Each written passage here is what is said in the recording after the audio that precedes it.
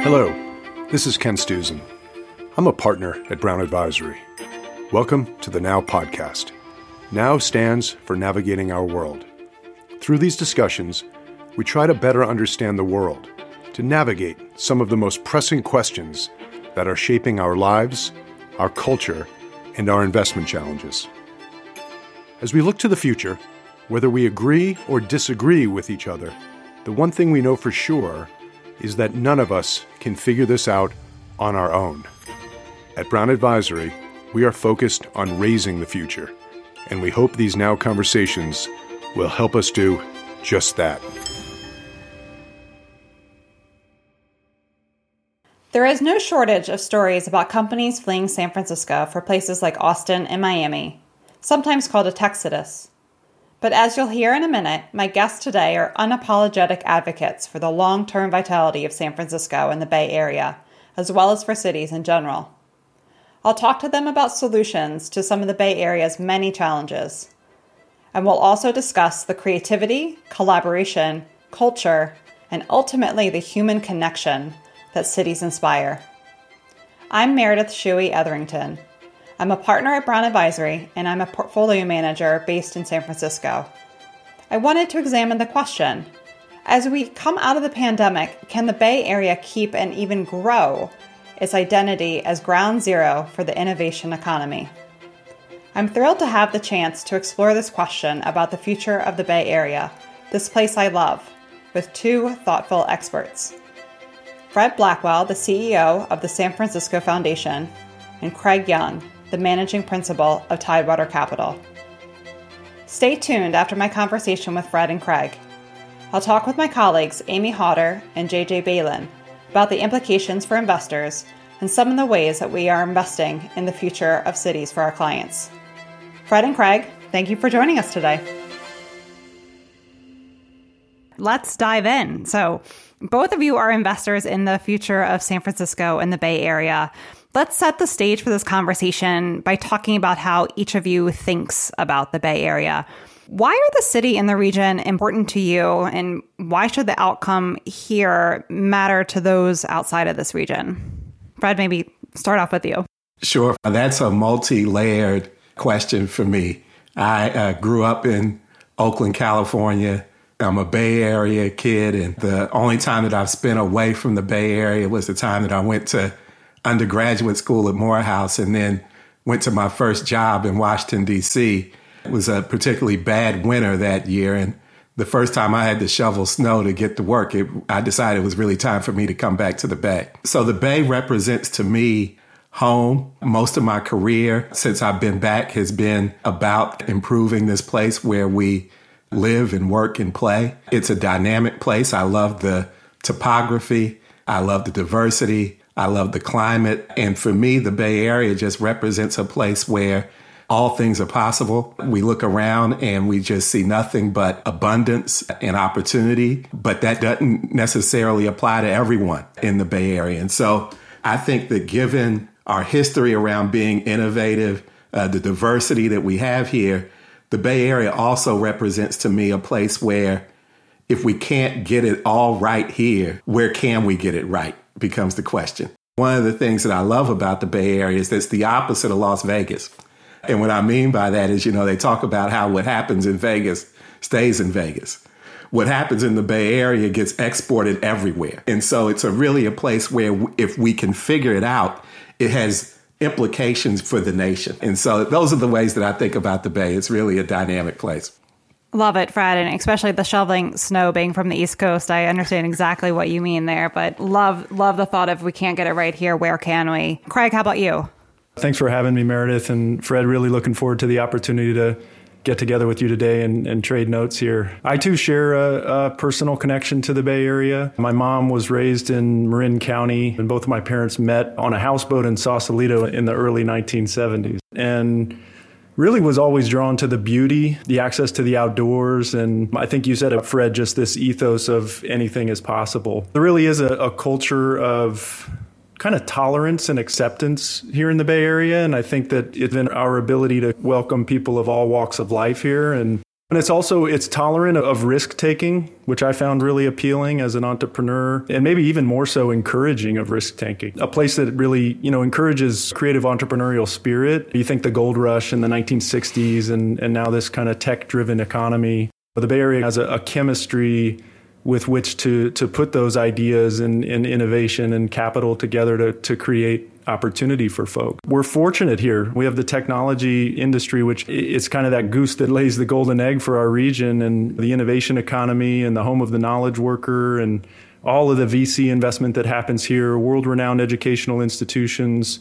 And the result is this phenomenal job growth and this economic engine that's really the envy of a lot of municipalities across the globe. And I think the challenge that we see, as Fred alluded to, is how do we meet the demands of that regional expansion and the issues that come along with that, traffic and homelessness and inequality and mega commutes and grossly undersupplied housing market. So in a lot of the ways, we have a responsibility here, because the world is looking to us to see, how is the Bay Area going to deal with its own challenges, and perhaps being able to extrapolate some of those solutions to other parts of the nation and the world. That's great, Craig. And you just touched on regionalism. I'd love to spend a little bit more time there and talk about the importance of taking that regional perspective. What does that mean to you? And maybe kick it over to Fred first. Yeah, that's a great question. And we're called the San Francisco Foundation, but we have a regional footprint in the Bay Area, which means that we do a lot of thinking about the region. And I think the one thing that's really important, and Craig alluded to this, to understand about the region as a unit of analysis, is that whether it's housing, transportation, jobs, criminal justice reform, these are all issues that do not conform neatly with jurisdictional boundaries. People may live in one place, work in another, worship in another, get their hair cut in another part of the Bay Area. People definitely experience the San Francisco Bay Area as a region. And so if we're not trying to tackle problems and take advantage of opportunities with a regional frame, we're really missing the boat. Great, Fred. Thank you. Craig, how about you? I think Fred hit the nail on the head.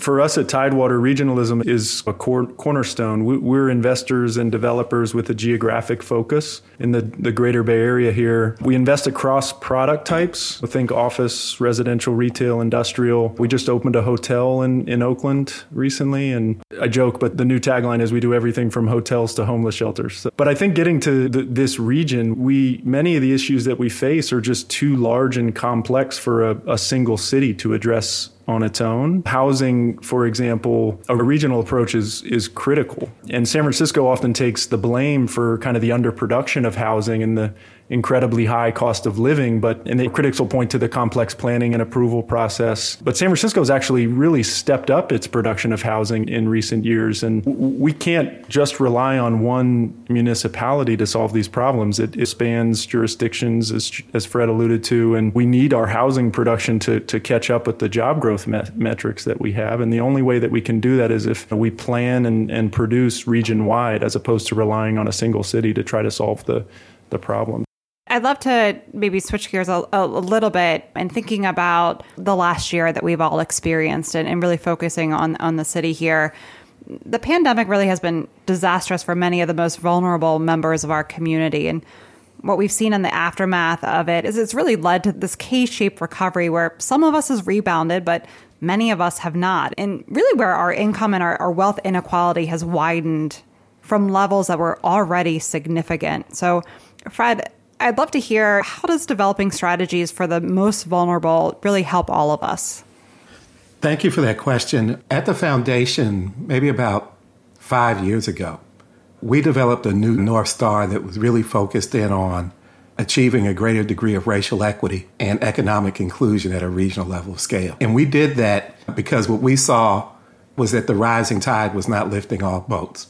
And that while there, as I said before, has been a tremendous amount of wealth and income and prosperity that's been generated here in the Bay Area, it hasn't touched everyone. And for far too many people, they either feel left out or actually left out based on things like their family's economic status, their race and or ethnicity, or something as simple as their zip code that they grow up in. And so being responsive to that reality has been something that's been important to us, and we developed the North Star around it. Our point of view here is that in a lot of ways, we think that meeting the needs of the most vulnerable among us is a ethical and moral imperative. But we also view it as an economic imperative. When we think about what it takes to be competitive as a nation, as a state, as a region, it really requires that all of us have the ability to contribute.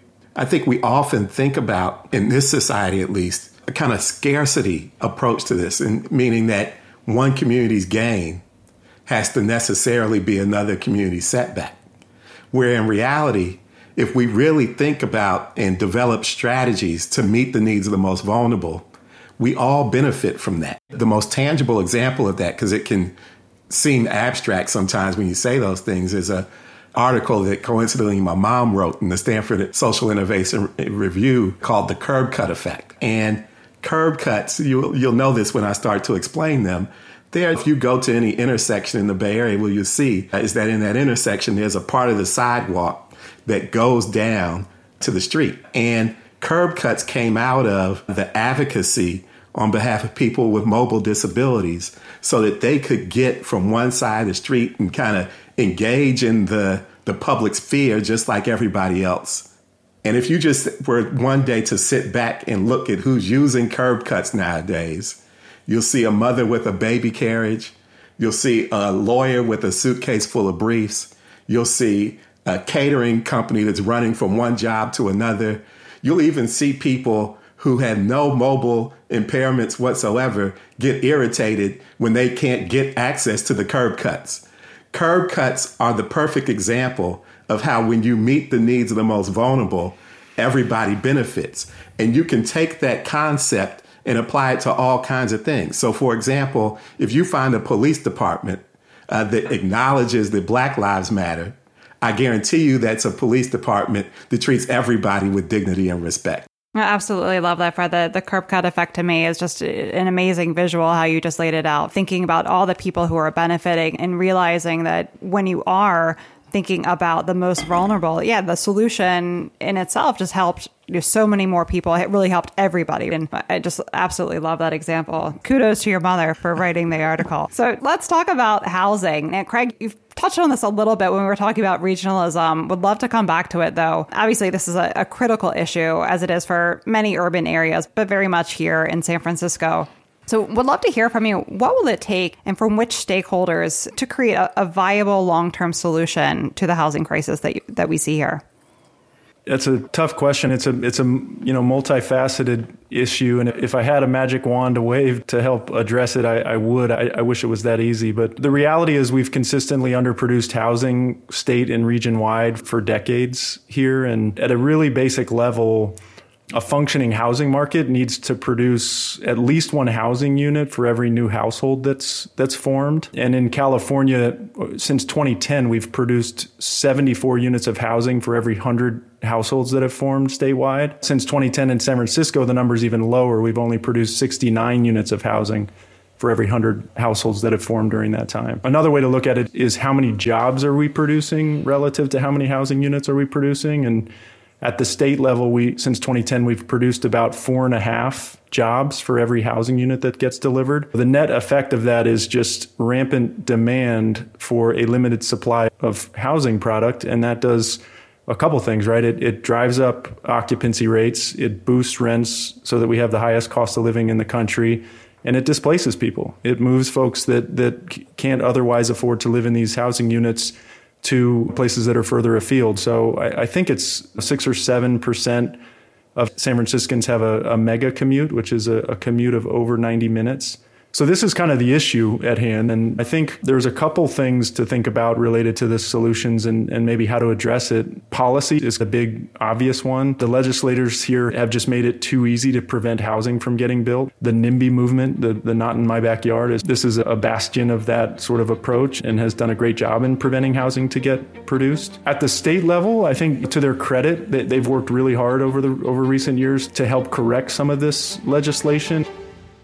But at the end of the day, there's a lot of vested interests that are fighting housing production. The second big one is just the cost of construction. It's just way too expensive to build here, and there's a ton of different reasons why that is the case. We need more investment in emerging construction technologies. The hotel that I mentioned previously, we built with modular construction. So the hotel rooms were actually built in Pocatello, Idaho, in a factory, put on a flatbed truck and driven to Oakland and then lifted into place by a crane. So that's like a new approach that saves time and money and will allow us to produce either units of housing or in this case a hotel quicker than we otherwise would. And then finding ways to incentivize market rate production of housing. Every unit of housing that is produced helps address this shortage. Developers can help foot the bill. We can help with producing affordable housing through inclusionary housing policy, where we're required to build a certain number of affordable units when we build a new market rate project. This is, I think, particularly important going forward, just given what we're looking at state and local tax revenue projections, and there's not going to be as much subsidy available in the near term to help produce affordable units in the same way that we have in the past. So really relying on the private sector and saying, okay, you want to build that 200-unit apartment building, 10, 15, 20% of those units need to be dedicated, permanently affordable for, let's say, those making 50, 55% of the area median income. That's an example of inclusionary housing policy that helps to deliver housing across all income levels. That's great. Fred, I'd love to hear your viewpoint on this as well. First of all, underline, amplify, put an exclamation mark on everything that Craig just said. I thought that was an excellent analysis of the complexity of the problem and what some of the solutions might be. Before coming to the foundation, most of my career has been in local government, and most of that time in local government has been spent on community development and housing related issues. And I have come to think about the housing challenge in the Bay Area is one that needs a three-pronged approach to solving. And Craig has touched on much of it. One is we've got to produce more housing at all levels of affordability at a level of scale that is in sync with job growth. And so production is one. And that's one of three P's, actually. The second P is preservation. We have a really great history here in the Bay Area and a sophisticated group of housing developers that are for-profit and nonprofit that have developed really great affordable housing stock. And one of the things that we have to do is make sure that we are investing in the preservation of that stock so that as we produce, that production is not undermined by housing units coming offline. And then the third is protection. Because of all the dynamics that Craig mentioned, we end up with a very vulnerable population with tenants, particularly low-income tenants that are being displaced and gentrified. And so we've got to have strategies and policies in place that really protect folks who are currently in housing. So the three Ps of production, preservation, and protection, I think are all part of the solution. And part of the challenge in the Bay Area is that we've had great organizations, individuals, advocates who've taken up one of those Ps, but end up viewing their respective P as like the silver bullet. And so the real jewel in the crown, I think, is to be able to set the table in a way where those who believe that it's a production issue, those who believe that it's a preservation issue, those who believe it's a protection issue can come together and come up with a higher common denominator around what they all have in common. The last thing that I would mention that I think is one of the biggest impediments in the Bay Area is the fact that we don't treat it like a regional problem. And even if we treat it like a regional problem, we then leave it up to the 100+ cities that make up the Bay Area to come up with their own unique solutions. That's called local control. Local control is like the third rail of politics when it comes to land use and housing in the Bay Area. If you touch it, you're guaranteed to get electrocuted. And having a regional regulatory framework around housing and not allowing jurisdictions that aren't producing their fair share to do that with impunity is going to be key to getting to solutions. That's fantastic. I'd love to stay on the idea of this collaboration that we need. Craig, I'd love to hear you tell the story of your 888 Post Street project. Yeah, sure. 888 Post Street is a 35,000 square foot commercial building in really in the heart of San Francisco. And we bought this building a number of years ago, and the business plan was to renovate it, lease it out to a technology tenant, and hopefully make a few bucks and be on our way. We as a company took a step back and we said, man, is there another use here that we can think about that might be a better fit? And the mayor was recently elected. She had an objective to deliver 1,000 shelter beds by 2020. Today we only have about shelter beds for about 40% of the homeless population in San Francisco. We spend over $300 million a year on the issue. We have roughly the same number of homeless in 2019 that we did in 2002. So it's just been an intractable issue that we've had a real hard time approaching. And we said, well, is there a way to kind of adjust the use here, try to form a public-private partnership, which we've done in the past, and we think it's a really good tool for kind of addressing some of the thornier issues that are out there or more complex projects. The city partnership and the private sector partnership, just when done right, can be a really beautiful recipe and can create a lot of outcomes that are really positive for many stakeholders. We went to the mayor, we went to the local supervisor, and we said, we have this vision of creating a shelter here on this site. And they mentioned that there was a particular population of transitional aged youth, so homeless youth aged 18 to 24 that happened to be concentrated in this part of town. And so collectively, we came up with a vision to convert this commercial building into temporary housing for the transitional aged youth to come off of the street and get a place to rest their head, case management services, housing navigation services to help them get reintroduced into society, health services, advocacy, and then on the ground floor, there was going to be job readiness and training programs that would ultimately lead to employment with a view towards permanent housing. We came up with this idea. We got the city behind it. We engaged with the local community to get support of those that live, work, and play nearby. And we put this project together and we ended up building it and opened it about 30 days ago. And it's a real feather in our cap in so much as it's a partnership with the city, and it's in our view perhaps a nice case study for something that could be replicated, not just in San Francisco, but in other parts of the U.S. and places that have issues with the same challenges around homelessness.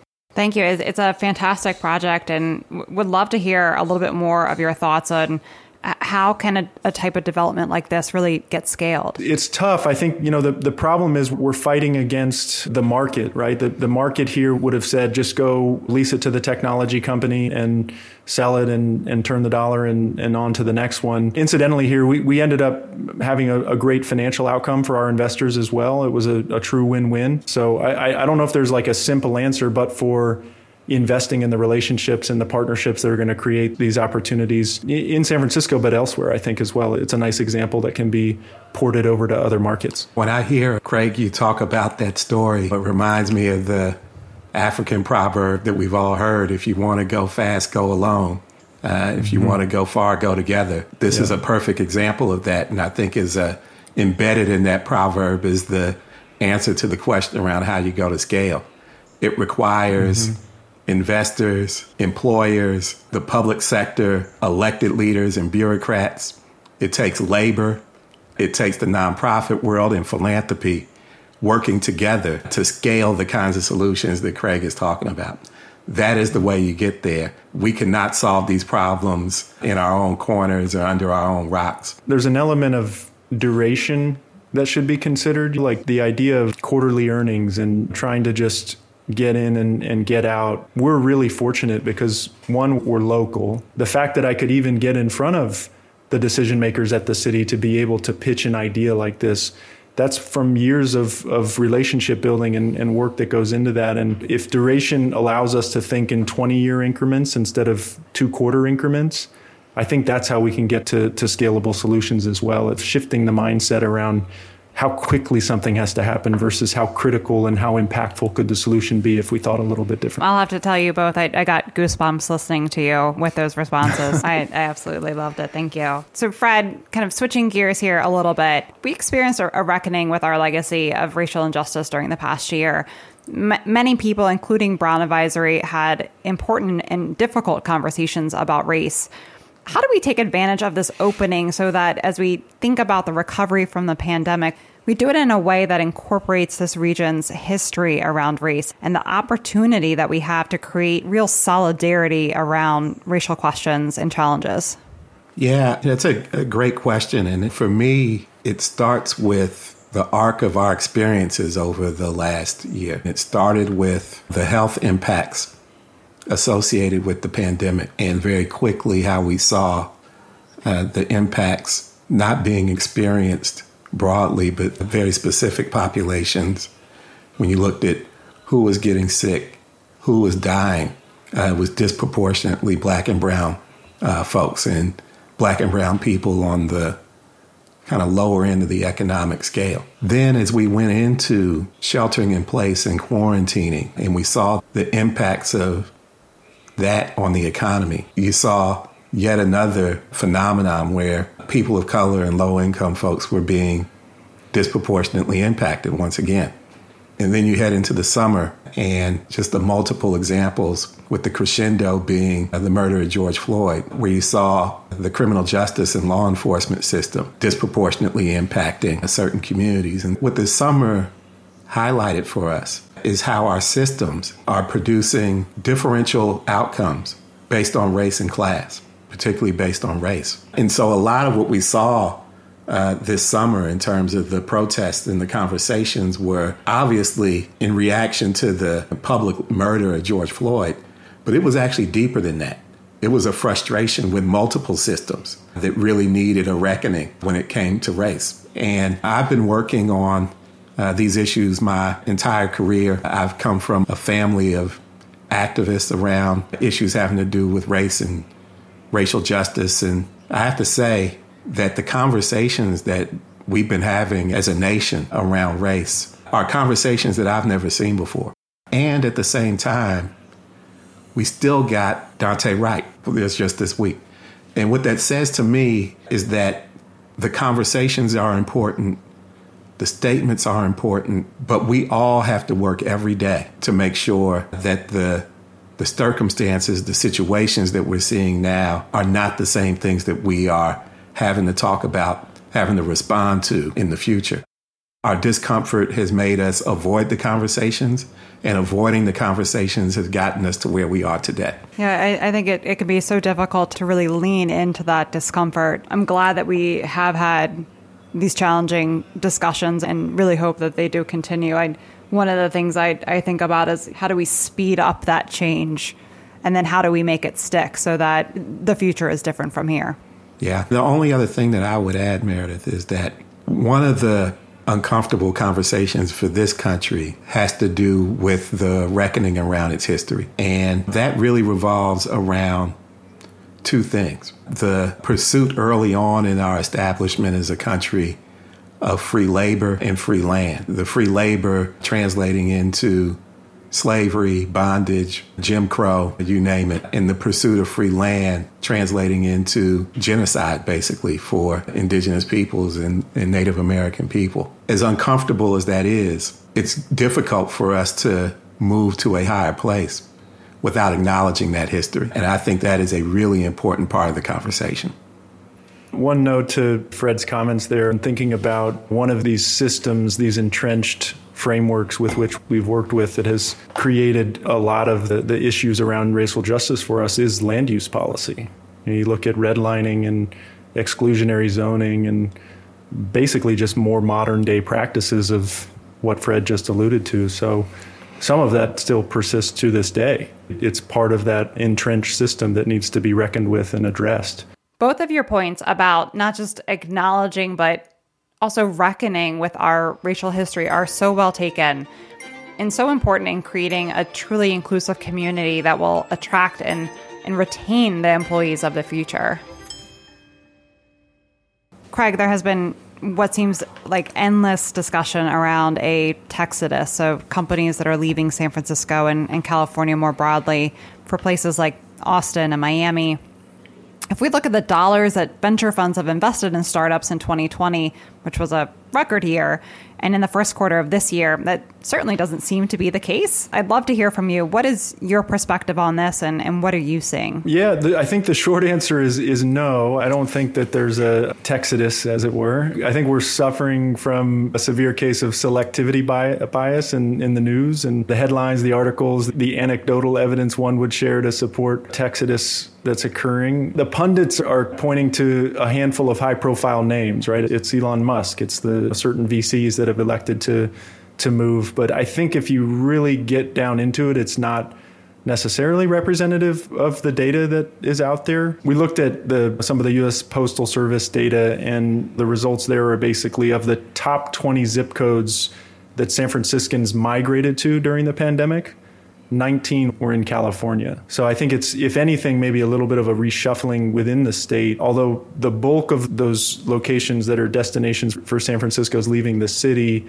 were actually in close proximity to San Francisco itself. So it was more, we're going to move out of the city and into the suburbs at that point. It's Alameda County and Marin County and San Mateo. San Francisco sort of has this reputation of importing 20-year-olds and exporting 30-year-olds. And people show up to San Francisco because that's where the jobs are. That's where the kind of the culture is, the urban amenities, the museums, the restaurants, the bars, et cetera. And that whole paradigm shifted when this went down, right? The jobs left, and somebody took a sledgehammer to all of those urban amenities. So there was really no reason for people to be in San Francisco. And God knows they didn't want to have to spend $3,500 on the studio apartment while they could live anywhere and work anywhere. I think we had a little bit of a point in time situation where there was this very aggressive out-migration. But as these jobs are returning, we're starting to see the people return to come back to the office. You mentioned VC. I think it was upwards of 40% of VC investment in 2020 ended up in the Bay Area. That's always been the stalwart kind of engine for us to continue to innovate and create jobs and opportunities in companies. You may have read about Oracle leaving the Bay Area. That the week that they announced that, Oracle's a $180 billion market cap company. The same week, $180 billion plus of Bay Area-based IPO activity occurred in the same week that Oracle announced their departure. Are people leaving? Yes. Is it like some mass exodus that we should all be concerned about? I don't personally think so. That said, when there's smoke, there's sometimes fire. So one has to really review these issues carefully, because we are facing serious issues as a region. And we touched on it before: the traffic, the homelessness, the congestion, the taxes, the bureaucracy. And if we're not careful, we do run the risk of driving people away. The investment that we've seen, just in the first quarter of this year specifically, was $25 billion invested in Bay Area startups. That's over a third of the total that was invested in startups around the country. It's greater than New York, Boston, LA combined. It's 30 times the investments made in Austin. So just an incredible amount of money that continues to flow into Bay Area companies. Thinking about the reshuffling that you were talking about, and combining that with the thought of this pandemic-driven trend towards work from home, what do you think will be the future of San Francisco in terms of thinking about if we're going to be working from home more, if the jobs actually aren't in San Francisco, or if you're Twitter and you're saying you can work from anywhere indefinitely? I think the idea of working from home is a massive threat to cities in general. I think that it's a veiled threat because I don't think it's going to stick. And I think at the end of the day, cities rely on people. Cities are where people and innovation and capital combine with one another. It's the great mixing bowl. And our success depends on collaboration, which the cities help us to collaborate. These micro interactions that take place on a day-to-day basis in cities. I mean, some of the STEM markets, like science, technology, engineering, math markets, the knowledge worker markets, they'll likely have an easier transition to more work from home. But it's not a binary outcome. I think what we're really talking about is more your share of the work week that you're in the office versus working from somewhere else. And I think in that way, yes, we may have a 3-day or a 4-day work week in the office, but the counterbalancing, the wind blowing in the other direction is you're going to need more space per employee. You're going to have a situation where people are leasing more space. There's still more activity in the cities because people are coming in for 3 or 4 days a week, but the amount of space that you need per employee is going to grow. So the net effect on the office market is to be determined, but we definitely don't think that there's an en masse move to never coming into offices again, which obviously would be hugely negative impact to cities in general. I think the other thing, just with regard to work from home quickly, it erodes culture. It leads to productivity loss. You can't train and hire new people effectively. And I think the great irony of this whole experiment that we went to was we had more meetings. You could communicate with people across the globe, and yet we all felt more isolated and less connected with one another. I'm really looking forward to being, back in the office. We're headed back this month and rolling in over the course of the early summer here, coming into the summer. But cities aren't going anywhere. That's my view. I agree with Craig. Cities are places where people and businesses coexist with one another with a high level of density. And that density creates ecosystems and networks that allow for quick and easy exchange of ideas, information, culture, products, the list goes on and on. And the value add of San Francisco specifically is the epicenter of activity in the region will become more clear. They will be different, but we rely on the ecosystems and the networks that exist within cities to innovate, to support economies. Well said, Fred. Yeah, here. As a last question, would love to hear from both of you. What gives you hope? What gives me hope are young people. The level of dissatisfaction with the status quo that has been displayed over the last year, that display of dissatisfaction has happened with a spirit of kind of solidarity is what gives me hope. And so I'm inspired by them. And I think that as they grow and become leaders in the workplace, leaders in politics, leaders in the nonprofit space and community space, we're going to be better off because of it. How about you, Craig? I hope that we can go back to embracing the spirit of human connection, because I'm just so skeptical around technology. I've got 2 young girls, and we do everything we can to try to keep them off screens, but it's very hard. And I think that spirit of human connection and the realization through this process that our species and the evolution of our species is really as social animals, and we have a thirst for an authentic human connection with others that I think oftentimes is really clouded through the use of technology. And so my hope is that we can get past Zoom, get past these distributed work models, and get back to being humans again and connecting with one another. So I'm hopeful to be back together in person with those that I love and folks that I want to spend time with. Fantastic. Fred and Craig, I just want to thank you both for joining us today. It was certainly just such a treat for me to hear both of your perspectives. So thank you both. Fred, I feel like we've met in another life, perhaps, somewhere along the way. So. Possibly. Thank you for having us. Thank you for having us. Yeah, thank you for having us.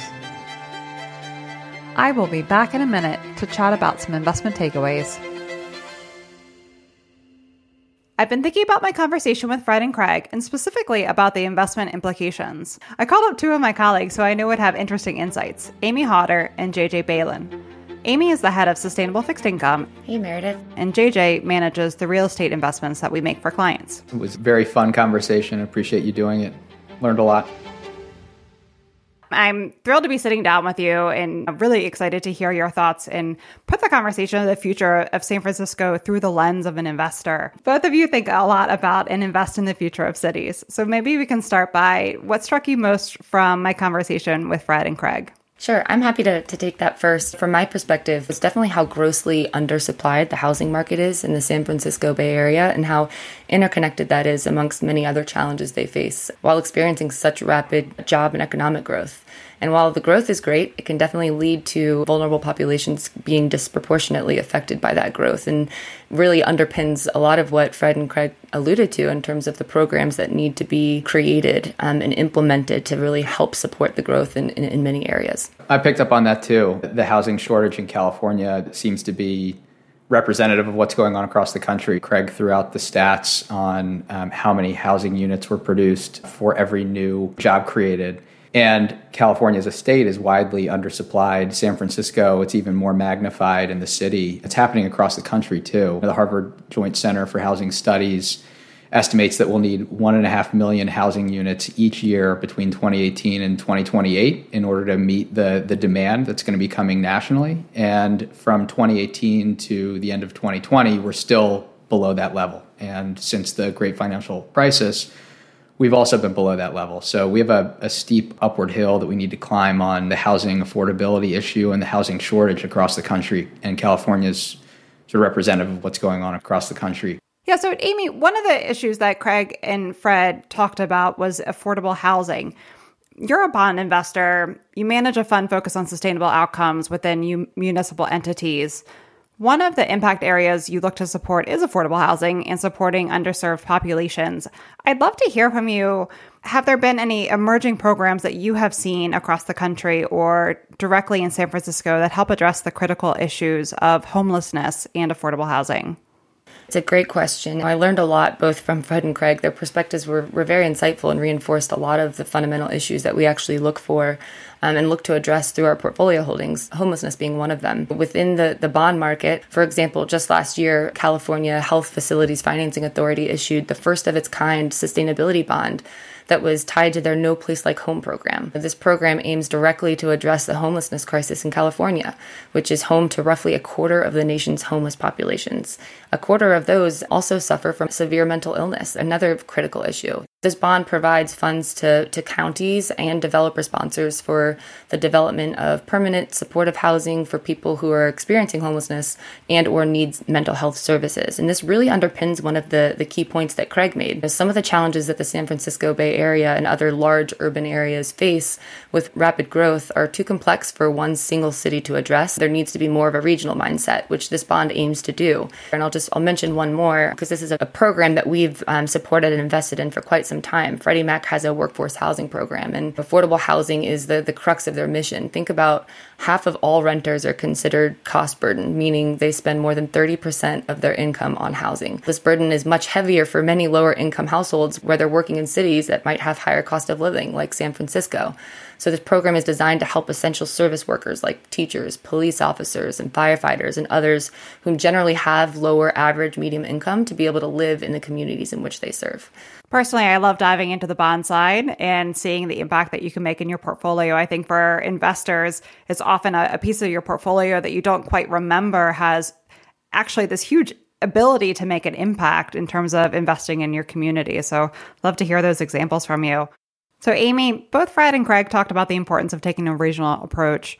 What are some investment opportunities you see that help provide capital to help some of the interconnected challenges that the Bay Area faces? They highlighted a lot of challenges that comes with regional growth and phenomenal job growth and economic expansion, but a few other ones outside of just affordable housing that come to mind and that they mentioned is mega commutes and traffic, which is also very correlated to the challenges of affordable housing and the grossly undersupplied housing market. Through our investments, we also look for investment opportunities in other sectors that can also help support some of these challenges. So for instance, in public mass transit opportunities that are helping to provide solutions to remedy these challenges specifically, the San Francisco Bay Area Rapid Transit is a great example and are also one of the leading municipal green bond issuers. But they're also an absolutely essential transportation system to the Bay Area. They use mass transit services using an electrified railway that provides a low-carbon alternative to automobile travel. But most notably, one of their most recent green bond deals includes various planned projects to make mega commutes and cutting down on traffic even more sustainable, which includes extending certain lines to the Silicon Valley, which will provide an alternate to driving in two of the most congested highway corridors in the Bay Area. Also, another project is the Trans-Bay Capacity Relief, which will increase peak hour capacity in San Francisco by 40%. And lastly, and probably most importantly, is one of the projects that they have planned is the new Trans-Bay Rail Crossing, which will transform the 21-county Northern California megaregion's passenger rail network into a faster, more integrated system, providing a safe, efficient, equitable, and affordable means for travel for all types of trips. That's great, Amy. And sticking with you, Fred talked a lot about the challenges that face the most vulnerable communities in the wake of the pandemic, many of which are communities of color. How can our fixed income investments promote a more equitable future? And how do you incorporate diversity and inclusion when you are analyzing your bonds? A lot of these questions are very aligned, and we actively are pursuing opportunities to finance entities and projects that, in our view at least, are positively addressing some of the root causes of inequality in society.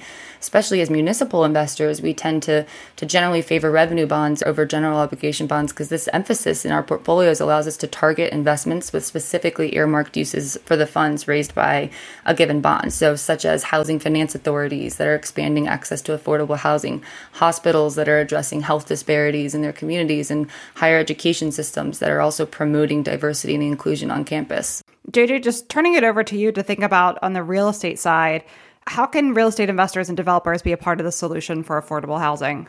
Yeah, it's as Craig and Fred alluded to, it's an incredibly complex problem. I thought one of the more interesting anecdotes that was shared in the discussion was the 888 Post project that Tidewater worked on in San Francisco, and the ability to, first of all, work hand in hand with the local municipality to create a public-private partnership to deliver much-needed housing and much-needed services for a vulnerable part of the population was very compelling.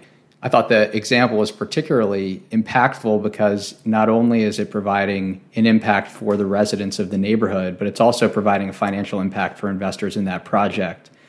And frankly, it's one of the more important elements of getting it right as a real estate investor and a real estate developer. You're not out on your own. You have to work with multiple stakeholders as part of every project that you work on. So making sure that you are meeting the needs of all the stakeholders who are involved in the process along the way is critical to creating that sustainable impact, that social impact, but also that financial impact on your projects. Meredith, you work with a lot of clients. When you have clients who are asking about investing for impact, specifically impacting their cities, what do you usually recommend? Are there ample opportunities, and how are you seeing this landscape evolve?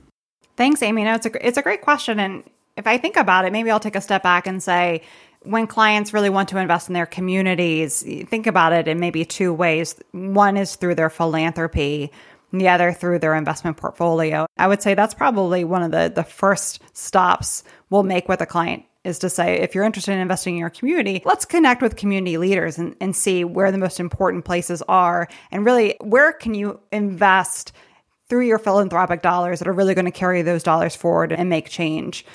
Thinking about your investment portfolio, I do really go back to the bond side of the portfolio to say, how can you invest locally? One of the best areas to do that, and especially in a state like California, where perhaps you have a larger state, a larger municipalities, the ability to invest more dollars this way. But investing on the bond side of your portfolio is a great way to really focus on your specific areas of impact. And Amy, you mentioned several examples of the ability to do that. I think sometimes for investors, it can be maybe a little harder to do that because the bond side doesn't seem that exciting, especially in this low interest rate environment. If you're only getting, 1.5% yield off of your portfolio, that perhaps doesn't feel like you're doing a lot. But on the impact side, you're actually able to move the needle a lot further than perhaps you think you might be able to. Real estate is, to me, another area where you can make that impact. I think that's also fun for clients as well to be able to perhaps get their arms around a specific project. What we do with our clients is really taking that big step back to say, what is the most important areas for you and where do you want to achieve your impact? And then looking across the landscape to say, how can we do that? I think we're lucky in this day and age that we're able to do that across the portfolio, whether it's your bonds, your equities, your private investments. You're really able to seek that impact throughout the portfolio. And it's pretty exciting to be able to do that for our clients. Amy and JJ, it's been fantastic to have you join me today and thinking through the investment implications of the conversation that we had with Craig and Fred. And just fantastic to hear your thoughts. So thanks for joining me. It's been a pleasure being a part of it. Thanks for having us. Thanks, Meredith.